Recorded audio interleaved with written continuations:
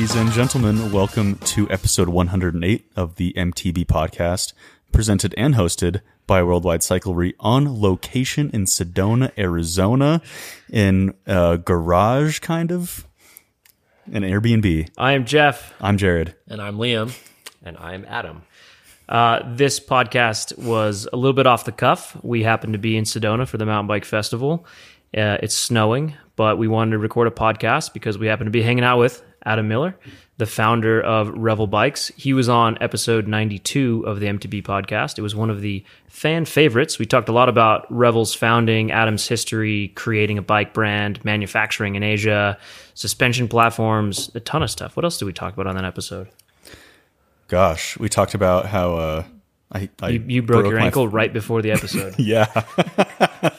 Your foot, I think, was on the table most of the time. Definitely. Recording Swollen. the episode. Had to be elevated. It did end up getting actually black and blue. I thought huge. Jared was faking it a little bit, but he wasn't. It was real. It was not ideal. Not ideal. But we did talk about some bike stuff, which would hopefully be useful and valuable and insightful and interesting to you mountain bikers out there. Hopefully this episode airs. This whole thing is a little bit jerry-rigged. We've got two separate laptops recording two separate mics, a GoPro filming this. This whole setup is, we've never done it before. I have no idea if it's going to work. So that's all I got to say. Yeah. So maybe this conversation will just go down in history and stay in this Sedona garage. Hopefully people watching this on YouTube like the bunk beds in the back. Yeah, some nice bunk beds. They are awfully nice. So let's dive into some interesting things that happened at Revel lately. Adam told us it was called a smush. So the last time you were on the podcast, you talked about Y Cycles, which was you called it a sister brand to Revel, I think. Is that what you was that what you considered it prior? We've called it sister brand, other company, other brand, two brands under one roof. It was a titanium only mountain bike brand that kind of lived alongside Revel Bikes, which is a carbon only mountain bike brand. Exactly. And now you have so eloquently smushed them together. It's the proper business term was smushing the brands together. Yeah. So the Y Cycles name will sort of be sunsetted, and all of those titanium bikes will live on, but they will just say Revel on them, right? Correct. Yeah. Nothing else? Well, did you decide to shove one bike under the rug during the process, or no? No, actually, all the bikes will live on. Which was a hardtail, a gravel bike? A couple of hardtails, yeah. So we two have hardtails and a gravel bike. We have a 29er, more standard hardtail, really versatile bike. Then we have a 29 plus hardtail called the Wayward, which is like a bike packing adventure overland type bike. Then we have a fat bike called the Big Iron, which is actually quite popular for us in the winter. We're based out in Colorado, so we did you bring one here to the Sedona Mountain Bike Festival, which ironically is covered in snow this year? We have about 42 demo bikes here, and the one bike we did not bring to Sedona was our fat bike. Massive oversight. Rewriting it. Oh man. Oh, that's we would have done pretty well if we had fat bikes here to demo in Sedona. Yeah, that would be cool. Yeah. Because the Sedona Bike Festival, which was supposed to kick off officially on Friday, right? Rain or shine and snow, but then it was canceled Friday because Sedona got 8 inches of snow on Thursday? Yeah. Close to a foot. Yeah, we woke up and of snow. Yeah, you guys were already here. We were ready to go do our load in and get our demo booth set up and start getting people on bikes, and we just pressed snooze and kept on sleeping, and there was nothing happening that day. I think our Airbnb ran out of power for about 12 hours, so we were sitting in the house using a phone for a Wi-Fi hotspot to try to get our website all updated and ready with this new brand smush that we did, and wearing puffy coats. It was an interesting day. It's better now. It's gonna be a fantastic. Yeah, it'll turn around. Yeah, it'll turn around. Let's a little muddy, hope. But I think it could mud be. and snow, and hopefully not sticky mud. But Yeah. Perfect. It'll be a good time regardless. Just our bike's going to be involved. TBD. It's hard to say. It's a bike event, but we might not actually ride bikes very much. Well, we're talking about bikes, so. Yeah, that's true. We will talk are. about bikes regardless. Yeah, indeed. A lot of stuff has happened at Revel. So the smush, so Y Cycles being sunsetted, turning into Revel. You guys also opened Taiwan facility. That's some pretty cool, interesting news. I know the last podcast we asked you a number of questions about manufacturing in Asia, and I've personally learned a lot from you about that topic and your insight and takeaways. And just, I feel like you're a lot more open, honest, transparent, and candid about that, which is cool because what percentage of the bike industry is manufactured in Asia? 97? 90 at least. Yeah. 98? Yeah. Every bike that, we all ride and talk about it's all made in Asia. They do a phenomenal job making bikes. Yeah, absolutely. And it's just cool because you're a lot more open about it than most people kind of just try and neglect or hide that for whatever various reason. But tell us about the Taiwan facility. What's going on there? Yeah, we're super excited. We now, Revel Bikes has a branch office is the official term, I believe, for our own facility, our own business in Taiwan.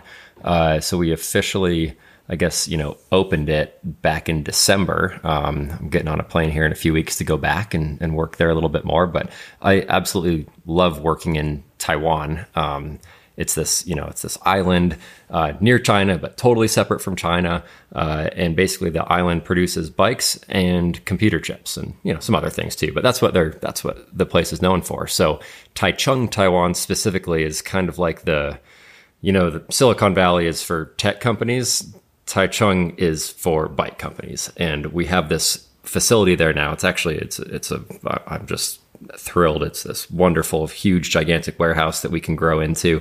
And you drive down the street and you just see the headquarters of all these major bike brands all within like 20 minutes. Every company just has their big office there, whether, a lot of people manufacture there, but a lot of it now, more of the manufacturing has moved to countries like China or Vietnam or Myanmar, or Cambodia, even Bangladesh and India. Now there's manufacturing taking place.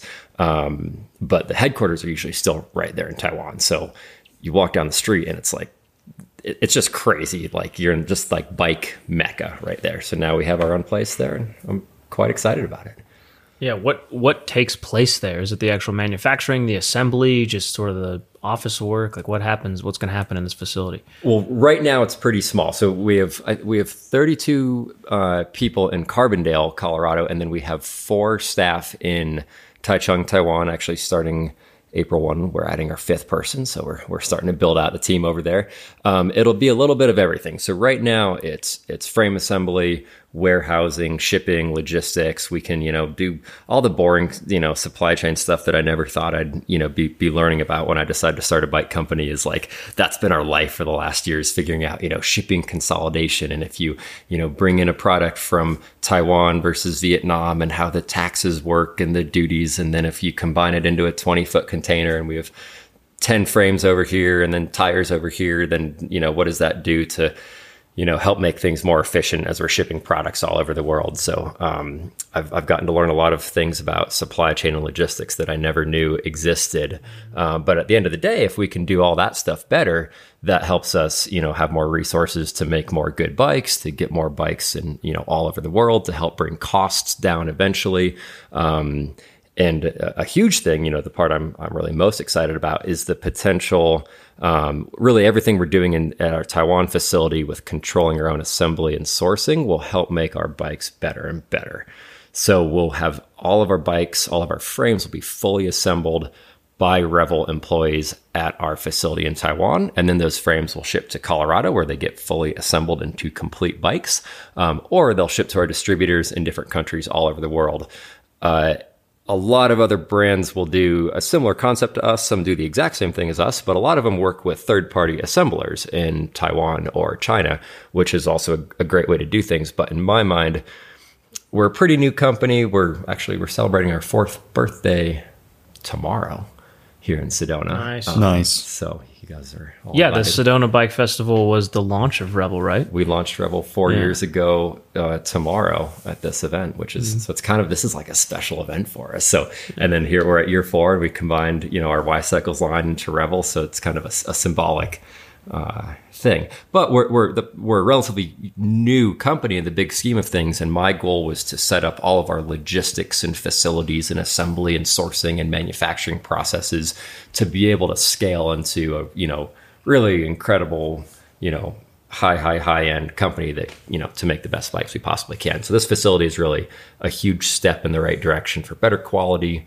better logistics, better costs, so that hopefully eventually we can even bring prices down in the future.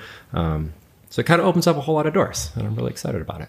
Yeah, that's cool. That I think that last thing you just said, a lot of people's ears will perk up on, because a lot of the current comment trolls on the interwebs in the mountain bike world are just complaining constantly about pricing.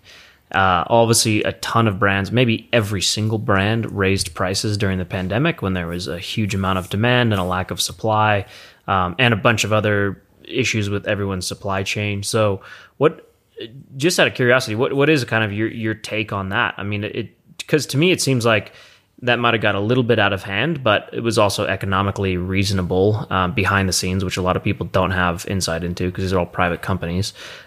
On the other side of it too, how much better can bikes really get? They're pretty amazing. And so I think one of the next innovations is making them more sustainably, but also maybe also trying to find ways to get them at better price points for what you get. What's your take on this? Could not agree more. I think it's pretty ridiculous how expensive bikes are, and I realize I'm saying that as the owner of a bike company that sells very expensive bikes. But we've actually gotten feedback when we first launched back in 2019. Everyone kind of said, "Why are your frames so cheap?" And I said, "Well, they're priced where they should be." But it was like, well, if your bikes aren't priced the same as some of our competitors, it was almost like a problem. So that was kind of a weird thing. But no, I often say, business gets in the way of bikes a whole lot, and we're all in the business of bikes. And so it's kind of a funny thing to balance those two things. Most of us are in this line of work because we love bikes and we're super passionate about bikes. We decided to start, get into this as a career. And then, at the same time, it's a business. So, I feel pretty lucky at the end of the day that my job gets to be my fun. But doing things like raising prices during COVID was not one of the more enjoyable parts of my job. Some companies went really aggressive with price increases.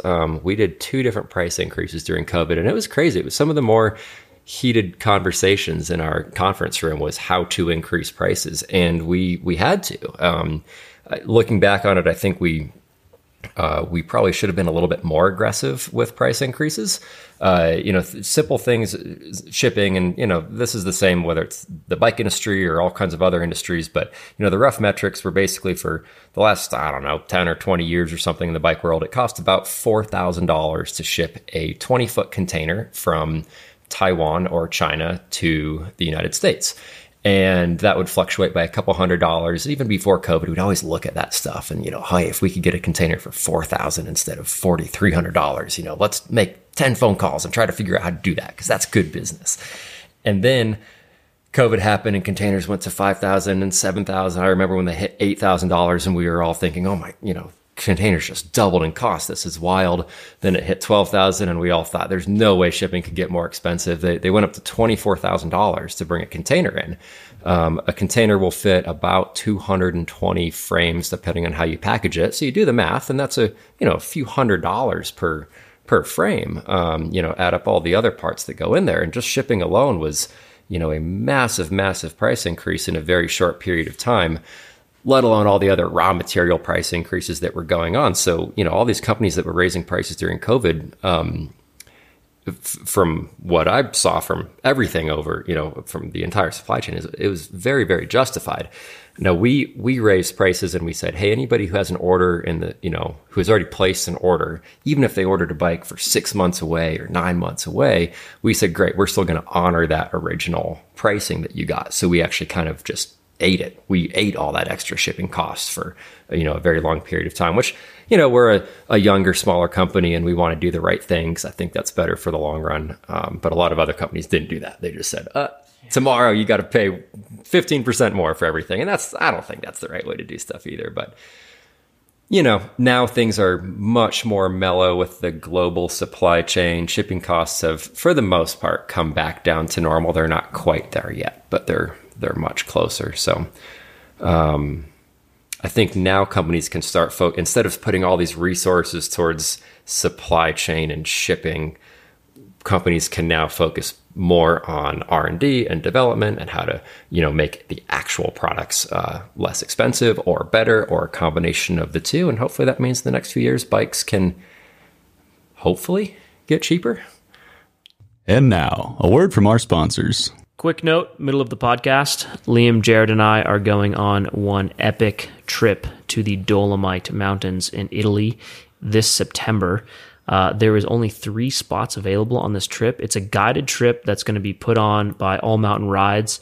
This was a company that put together a mountain bike tour that I went on back in 2019 in New Zealand, and it was the most fun mountain bike trip I've ever been on in my life. This guy, Phil, who runs these trips, is absolutely world-class. If you want to go, the link is in the show notes. There's 3 spots available. It's going to be amazing. September, Italy, ride mountain bikes with myself, Jared, and Liam. Jared, are you excited? Yes, probably more excited about a trip than I've been in a long time. Liam? Yes, I'm excited. Yeah, I am over the moon excited. I can't wait to ride bikes with all my friends and meet new friends on this trip. Boom. And now, back to the show. All right. More news. We've got a couple cool things to talk about with you remaining, Adam. Well, one really important thing, which we're going to drop this podcast on March 14th, which is the day you were going to announce the Rodeo downhill bike by Revel. Yeah. But you're calling it a concept bike. A concept bike. Oh, wow. Are you Honda, or what are you? Yeah, we're a car company. Is this the auto show? Revel trying bikes something and new. Revel bikes and cars. Yeah. Revel No, bikes that's and a cars. joke. That's not happening. We're not a car company, no. We're going to stick with bikes. It's funny because it's a concept bike, but it's not electric. There's no motor in this There's bike. no motor. So it's called the Rodeo. It's a full-blown downhill bike, and it's got some crazy things going on. Give us the skinny. Yeah. I'm pretty excited about this one. It is a very different product launch than we've ever done before because the bike is not for sale. So we have Good luck in the comments. yeah, probably yeah, great for business too. Our finance team loves this one. Yeah, exactly. Can't sell anything. We made a bike that we're not going to sell. Yeah, we did make a bike that we're not going to sell. We're calling it a concept bike, similar to a lot of car companies come out with cool new things they're trying and experimenting and just kind of show off because why not? It's fun. It's fun. Cool. Yeah, it's cool. It's interesting. It's futuristic. Very futuristic and pretty cool to talk about. So I'm excited to talk about it here on this podcast. We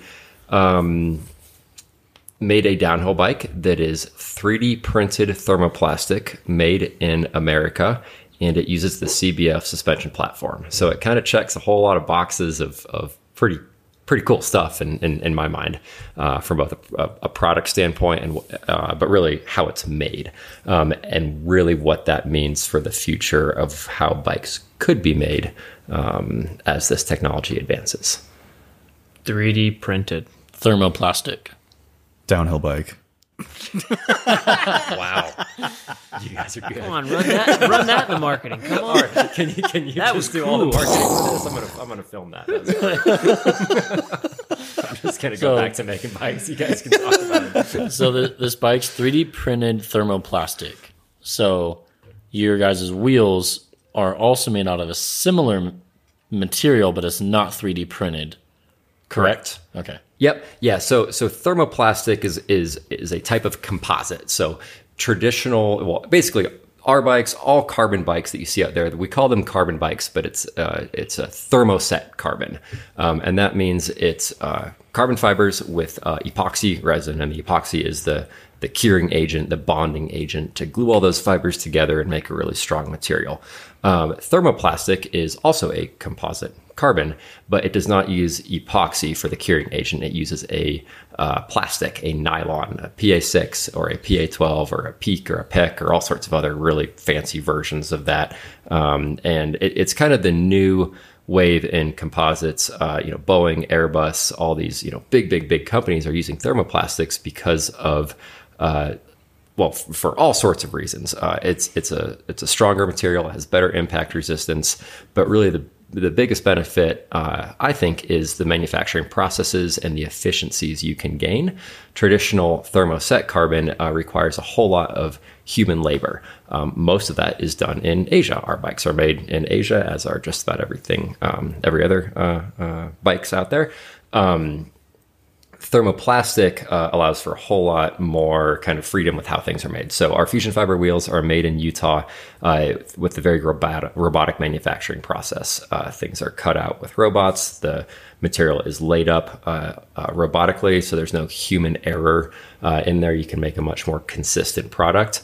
It goes into a mold. It's cured in about 20 seconds rather than 45 minutes. So there's a whole lot less energy that goes into making those products. So it's a more environmentally friendly manufacturing process. It's much cleaner. Epoxy is full of all sorts of bad chemicals that people can breathe in and, could leak into the environment. And epoxy is kind of the bad part of traditional carbon. So thermoplastics have a whole lot of really cool benefits.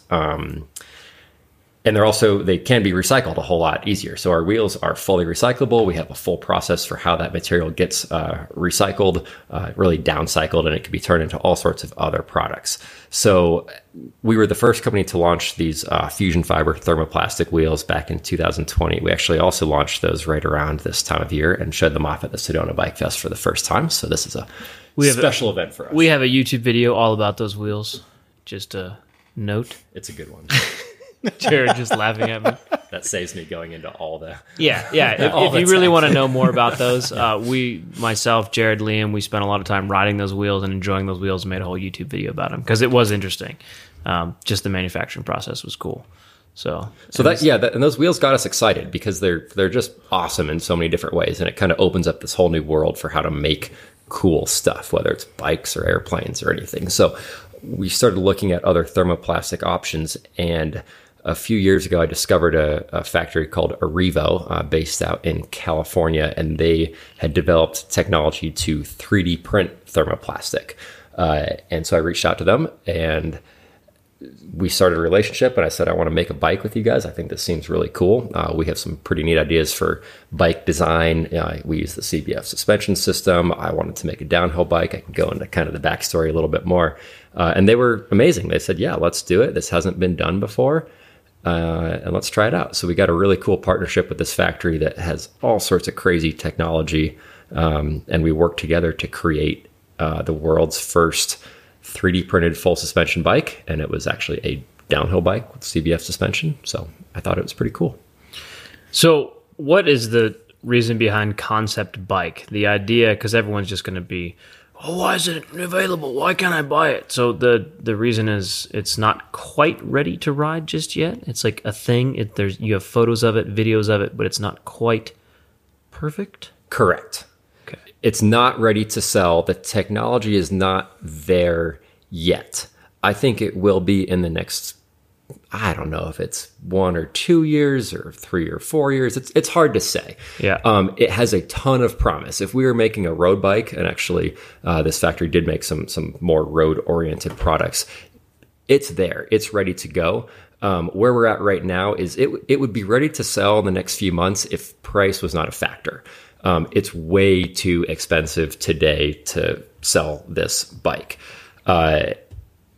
But it has the promise to be very reasonably priced, on par with current bikes, and in the future getting even lower cost than current bikes with scale, because the material and the machine time makes sense. Right now, it's so new. There's so much engineering time that needs to go into programming the machine, showing how that 3D print head actually puts the fibers down, where those carbon fibers go. And so you got a team of really, really smart engineers working on this stuff. And that's the part that's expensive right now. So we figured, you know what? This is going to be a good bit longer until it's ready to bring to the market and actually sell it. Let's show it off as a concept bike. Let's show off what we've been working on. It's kind of cool. It's fun to talk about. And I get excited about what it means for the future of how bikes are made. Yeah.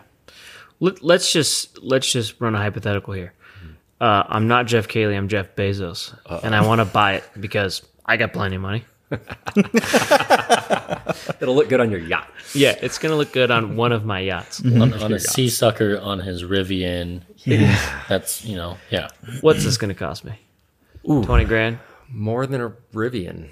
$80,000. So the mountain biker logic of the bike is still more than the car pans out.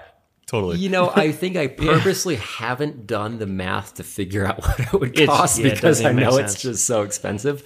But it's way too expensive. Yeah. No, I mean, I think it's a smart move for you to say, hey, this is a concept bike, this technology, let me tell you all about it. It's really interesting.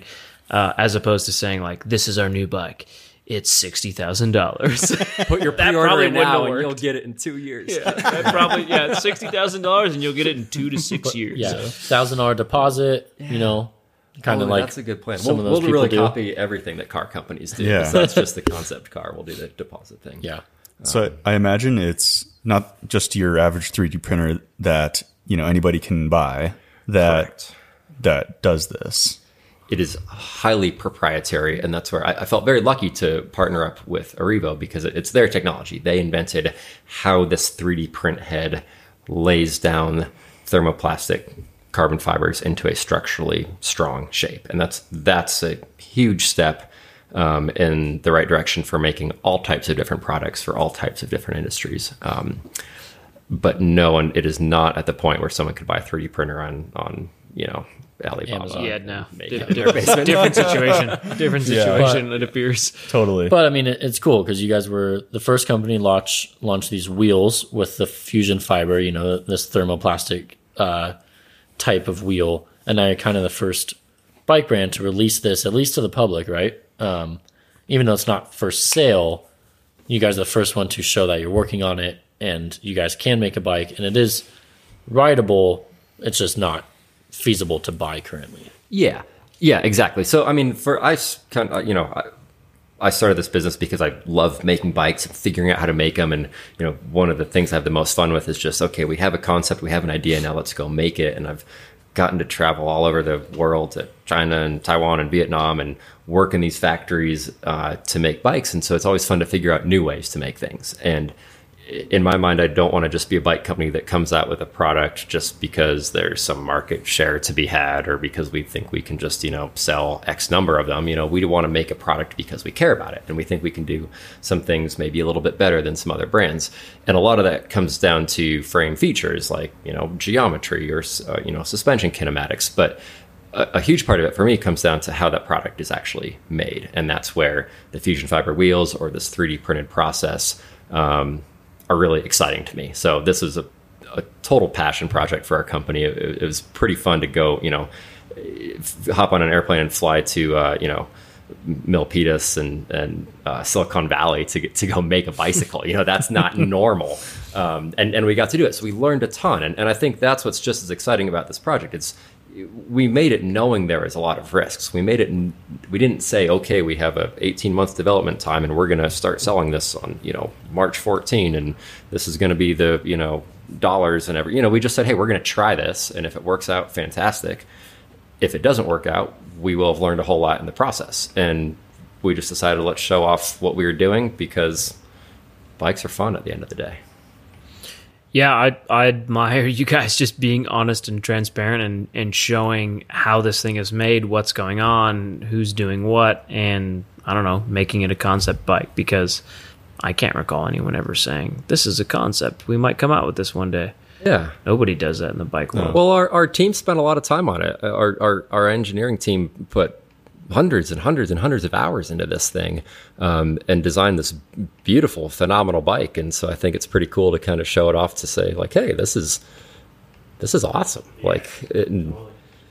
Yeah. And it's actually, well, and we haven't talked much about how it's a downhill bike, which to me is kind of half the fun that it probably would have been easier for us to, make a bike, say, all mountain or enduro bike, that maybe had lower testing standards than a bike made to go do Red Bull Rampage and do backflips and all sorts of crazy stuff. But the idea was, hey, one, we wanted a downhill bike. Two, let's make the most difficult bike we can because to prove this type of manufacturing, this concept, let's make a bike that people are going to do crazy stuff on. And if we can do that, then we know we can apply the technology to other products. So maybe it was more expensive and slower and whatever in the beginning, but to me, that's a good long-term plan for really learning about a new material, learning about a new manufacturing process. But the downhill bike concept, or just the idea for making a downhill bike, started back it was 2019. We went to an outer bike in Bentonville, Arkansas, and Chris Canfield came with us because Chris Canfield invented CBF, Canfield Balance Formula, the suspension patent that we use on our bikes, and he is a legitimate downhill racer, and that was his original passion. So that's why I was the most excited to be like, oh, it's a downhill bike with CBF. Yeah. Yeah, I mean, speaking of videos, we have a full video on the CBF suspension platform with Chris Canfield. Yeah, Chris Canfield's in it, and he explains a lot of it in that video. And he's kind of a serious downhill guy first and enduro guy second, I would say. I don't know, maybe that's wrong, but I'm pretty sure that's right. Oh yeah. He has a World Cup jersey that he. He's a legitimate downhill. He's really fast racer. going down. He just won Masters World Champs. Yeah, like a year or two ago. Yeah, so to see a CBF downhill bike, I was like, ooh, and then it's like, oh, this crazy 3D printed thing made in California. I was like, wow. Well, and we're going to go ride with Chris Canfield tomorrow. So it'll be fun to try to chase him down. God. It's on, Jeff. Before we even launched the Revel brand, Chris Canfield was like, all right, when are you making a downhill bike? When are you making a downhill bike? I'm sure. And I had, we launched with 2 models, and a kind of all mountain bike and an enduro bike. But Chris couldn't wait for us to make a downhill bike. So we were at this outer bike event to show off the bikes back, early on, like 6 months after we launched the company, and Chris was there to, help, show off the bikes and talk about CBF. And it rained like, the most rain I've ever seen ever. So they shut down outer bike, which is eerily similar to here today at Sedona Bike Fest, where it snowed a foot. And so we were sitting in this coffee shop in Bentonville with nothing to do. And Chris said, all right, let's talk about this downhill bike. And we sat there, and he, drew out the suspension kinematics in this coffee shop and said, here you go. Like, let's, make a downhill That's the most epic thing to do. That's amazing. Yeah, when was the last time you just drew out suspension kinematics in a coffee shop, Jared? Well, I wouldn't tell you because all of my kinematic drawings are secret. You have to sign a non-disclosure. Yeah. Exactly. Yeah, well, that's rad. Looking at the bike, when this podcast goes live, we will have a article as well on our website with photos of this bike, but it looks pretty rad. It looks good. Looks good. It looks really good. Yeah. Yeah. Chris did a great job. And we did a couple neat things. There's mounts for 2 small water bottles, to be fair. A Fidlock, or the smaller bottle size. Which is also good for suspension testing data. Which that's absolutely what a lot of downhill bikes have those mounts for. Yep. Yeah, you can mount all sorts of stuff. You can carry your, spare tube or tools or whatever, and there's just a lot of room there. The suspension kinematics are pretty neat. Chris was quite excited about this layout. CBF really shines on long travel bikes. It does so good at just tracking the ground, and the kind of the underrated part of CBF in my mind is the braking characteristics. When you go grab your back brake, a lot of suspension systems will sort of push you over the bars or pull you down or lock up the rear wheel so you don't get as much traction as you're going over bumpy terrain. And Chris has done an incredible job with the CBF system of really disengaging the braking forces from the suspension. So as you get into longer travel on a downhill bike, you notice that even more. I want to buy it now. Well, it'll look great on your yacht next to Jeff Bezos. It would look really good there. It looks so good. It looks so good. I'm waiting for this company yacht. That's what I'm talking about. Right? Any day now. I think we're going to need to sell some other things. We have a company raft at Revel. That's pretty close to a yacht. It's a little smaller. It's inflatable. I've personally had a really good time on that company yacht. Same here.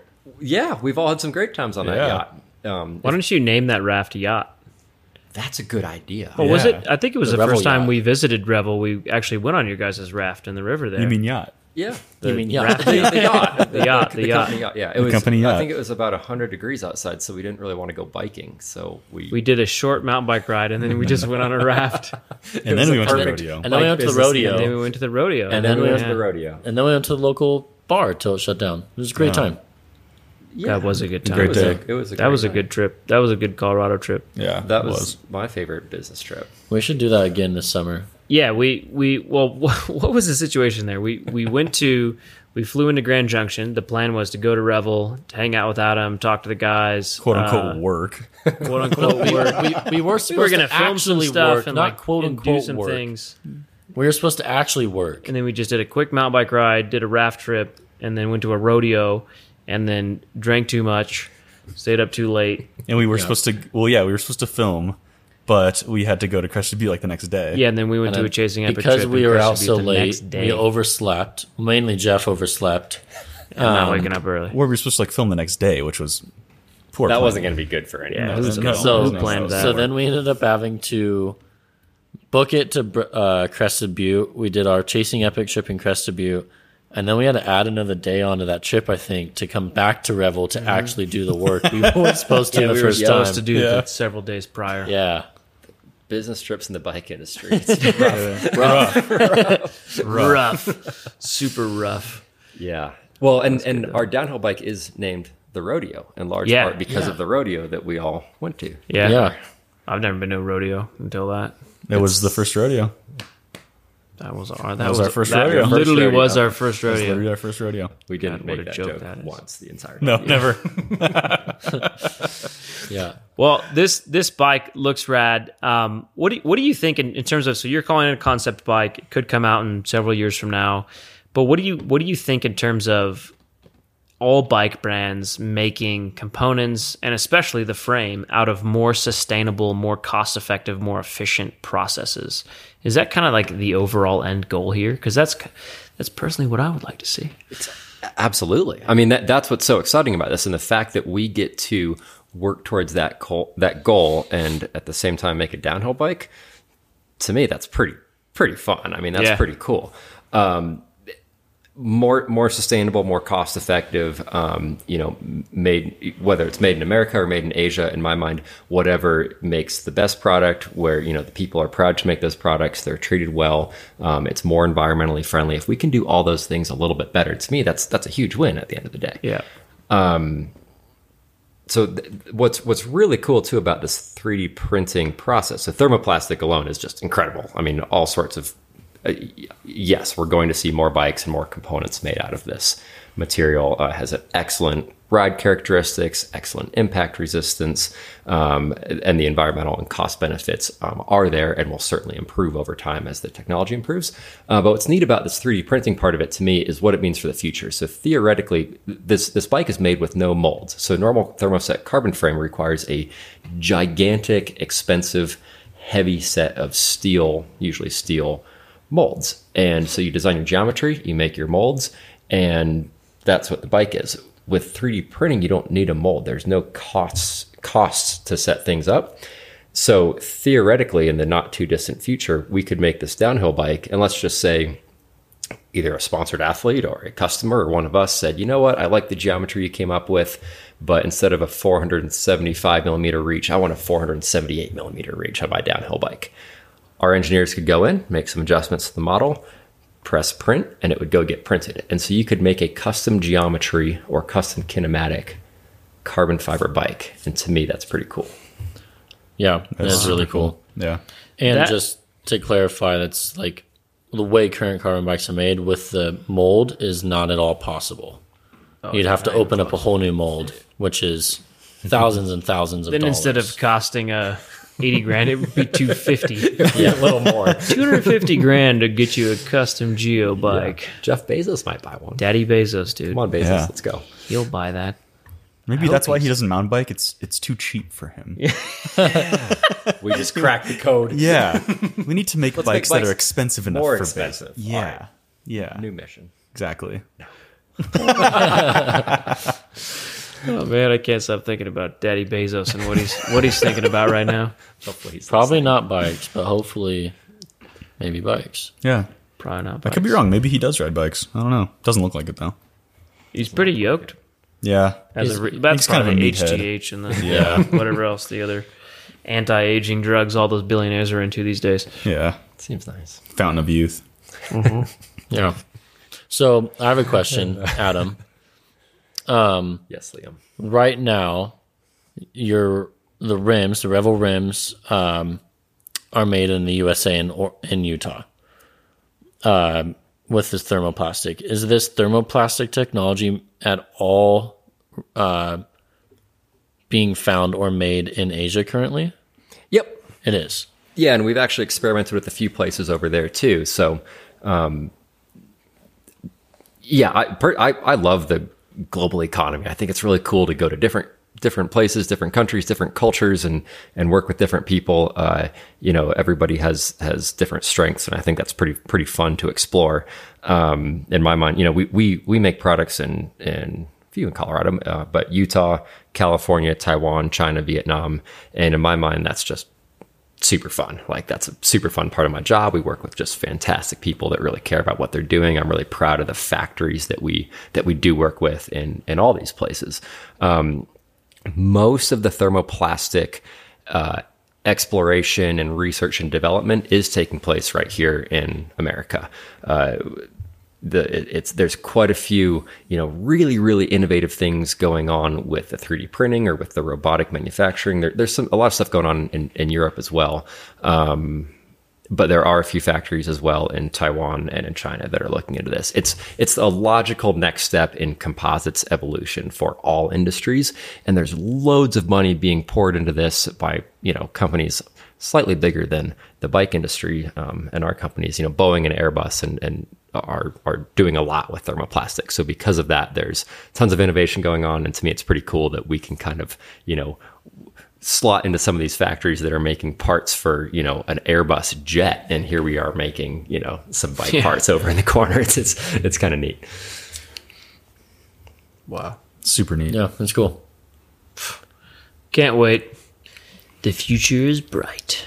Hopefully we'll get you a downhill bike soon, Jeff. That would be nice. I'll try my best. I just recently have been riding a longer travel bike than I've ridden in a long time. I'm kind of addicted to the Revel Ranger. Like, that's just what I ride all the time. And then I'm now riding a little bit longer travel bike. And I'm like, hey, these are pretty fun. Oh, yeah. Yeah, it's weird. I forgot about this. I honestly thought that. I was like, I forgot about this. I was like, this is pretty sick. Hold on, and it kind of does a lot. You can do a lot. Well, maybe, need to bring a longer travel bike to Whistler this year. Oh, well, I'll bring 2 bikes. 2 bikes. Oh, The Ranger and a downhill bike. The Ranger and the Whistler. rodeo. Ranger on the rodeo. I'm going to pay $250,000 for the rodeo. You're gonna ride a Ranger and Squamish. You're gonna pay It'd be a really good investment. I'm going to go to the Wells Fargo and ask for a $250,000 loan to buy a bicycle. It'll make that day at Whistler really fun. So worth it. Whistler. So worth it. I'll just befriend Jeff Absolutely. Bezos and figure it out from there. That's smarter. We could all do that. Yeah. Then we could make this bike maybe a little faster. Oh, it's amazing. All right. Well, Adam, if people want to bug you with a couple other Revel questions, are you willing to tell them your personal Instagram handle so they can be like, hey, man, how'd you get your colors? Yeah. Tell me about CBF. And then you can just send them a link to a CBF video that we made. That you guys made. You guys, I think, have explained CBF better than we have explained CBF. So we'll absolutely. Honestly, that's what I'm glad to hear you say that, because we try to do that. We try to find a way to. Actually, Liam coined this. It was what was it? It was sort of advanced rider approved, but digestible by the novice rider. Something of. Ooh. You said it actually way better than that, but it was. I'm Liam. impressed I said that. you said something really good one day, and I actually that's put nice. it. I put it in our YouTube channel description because, actually, that makes a lot of sense. Because Demystifying the world of mountain biking. Is that it? it was further down the description because I wanted. I thought that was really good.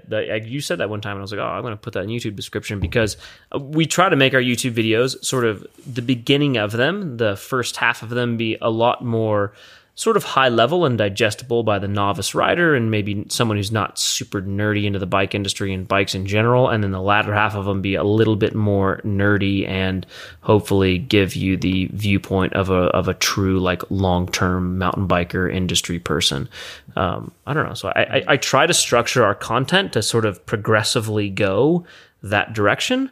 Makes sense in the beginning to where it makes sense for the novice rider, and then progressively slide into actually makes a lot of sense for that like super bike industry nerd, whatever. Well, that's a huge reason I like working with you guys, because we get so, laser focused looking at our computers, whether it's engineering or suspension kinematics or supply chain or a lot of companies do. They're just like so into the CAD models and SolidWorks, and so it's harder for us to how do we talk about that? Well, we're just looking at is the anti-rise 102% or 90%? Like who cares? like we just want to make a good bike, but few people care, but 97 other people don't. So you got to talk to everyone. So you can help us. You can help explain that to everyone. But those 97 other people do want a bike that rides well. Yeah. Everyone cares about something. They just need to hear it in a certain way that makes sense to them. Yeah. Right. And then to go on your point, along with the way we structure our content, the third tier of that is we always have an accompanying article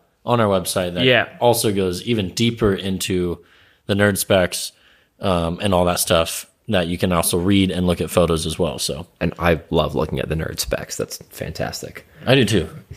That's because you guys are those guys. We're the nerds. You guys are those guys. That's us. Michael over here monitoring the GoPro. He just wants to watch the first half of the YouTube video and get the gist, right? Get a good bike. Yeah. Yeah. He just wants the good bike. He just wants a good bike. Everybody wants a good bike. Yeah. Nobody wants a bad bike. Yeah. That's yes. done. If you want to ask me questions on my personal Instagram, I believe it's adam.miller907. What's 907? Your old motocross race number, or what is that? Oh, I wasn't that cool. No, it's I'm from Alaska originally. It's the Alaska area code. So, nice. One of those states that has one area code for the whole state. So That's wild, actually, to think about. That is impressive. It's not a big, it's a big state. Not a lot of people. Yeah. Well, hit me sweet. up. Ask away. Happy to chat. Cool. Yeah, I always tell people that, if people want to hit me on in personal Instagram, myself, Jared, Liam, we all kind of divulge our personal Instagrams and say, not that many people are going to abuse it, at least at this size. We've been all right so far, right? Yeah. Not too bad. Manageable. I usually do voice dictation replies while I'm on the toilet. That's how I reply to all my Instagram messages. That's efficient. That's a good idea. 100%, dude. I'm all about efficiency. You want to talk about efficiency? I'll talk to you about efficiency. You're the expert. On most things. Yeah. On getting ready in the morning?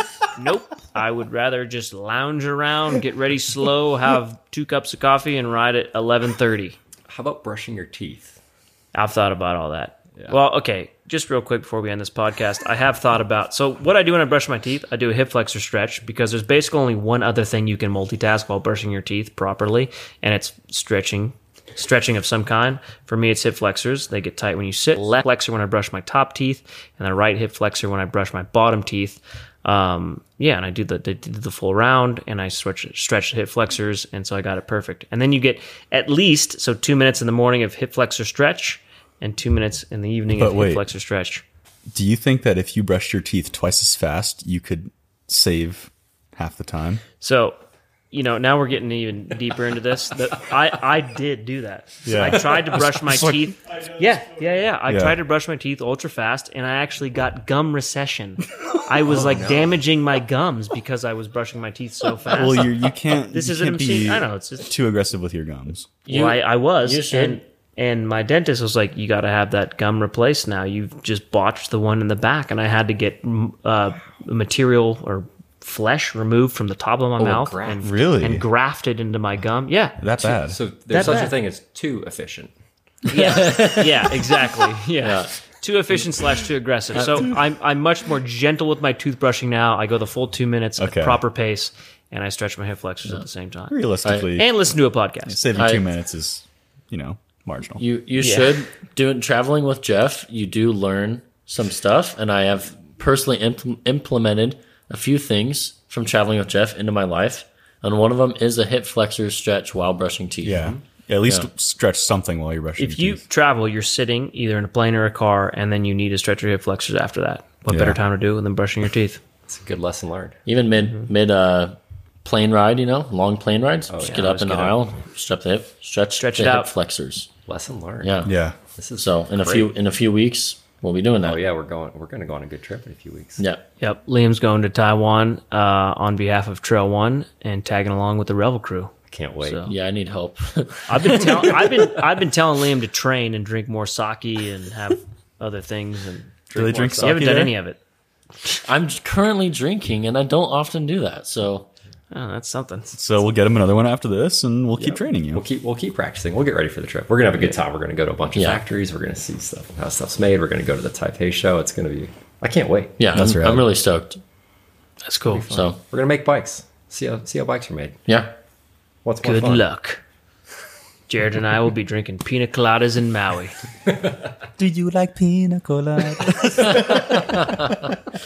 If you have listened this far, thank you very much. We genuinely appreciate it. If you have any questions you want us to answer on the podcast, please email them to podcast@worldwidecyclery.com. And Jared himself I will answer. Read those. Read them, yeah. And he'll put them in the question doc if they're worthy. send us your You said worthy something really bad. We're not going to questions. answer it. Or if you just need help with a certain component selection or bike choice, then maybe I'll just reply and I'll give you my 2 cents. Yeah, that too. And we're all available on Instagram and happy to continue answering listener questions as we do on the normal podcast. Although this one, we had Adam. So thank you, Adam, for taking time out of your day to come to our Sedona converted garage Airbnb with bunk beds in the background, which you can see on YouTube if you're watching right now. Our humble abode. And least but not last, as Jared has coined, please leave us a review on Apple Podcasts or Spotify. It really helps our podcast out, and we appreciate that. And if you screenshot the review and email it to podcast@worldwidecyclery.com, we will give you A $15 gift card to Worldwide Cyclery, redeemable on any product of your choice.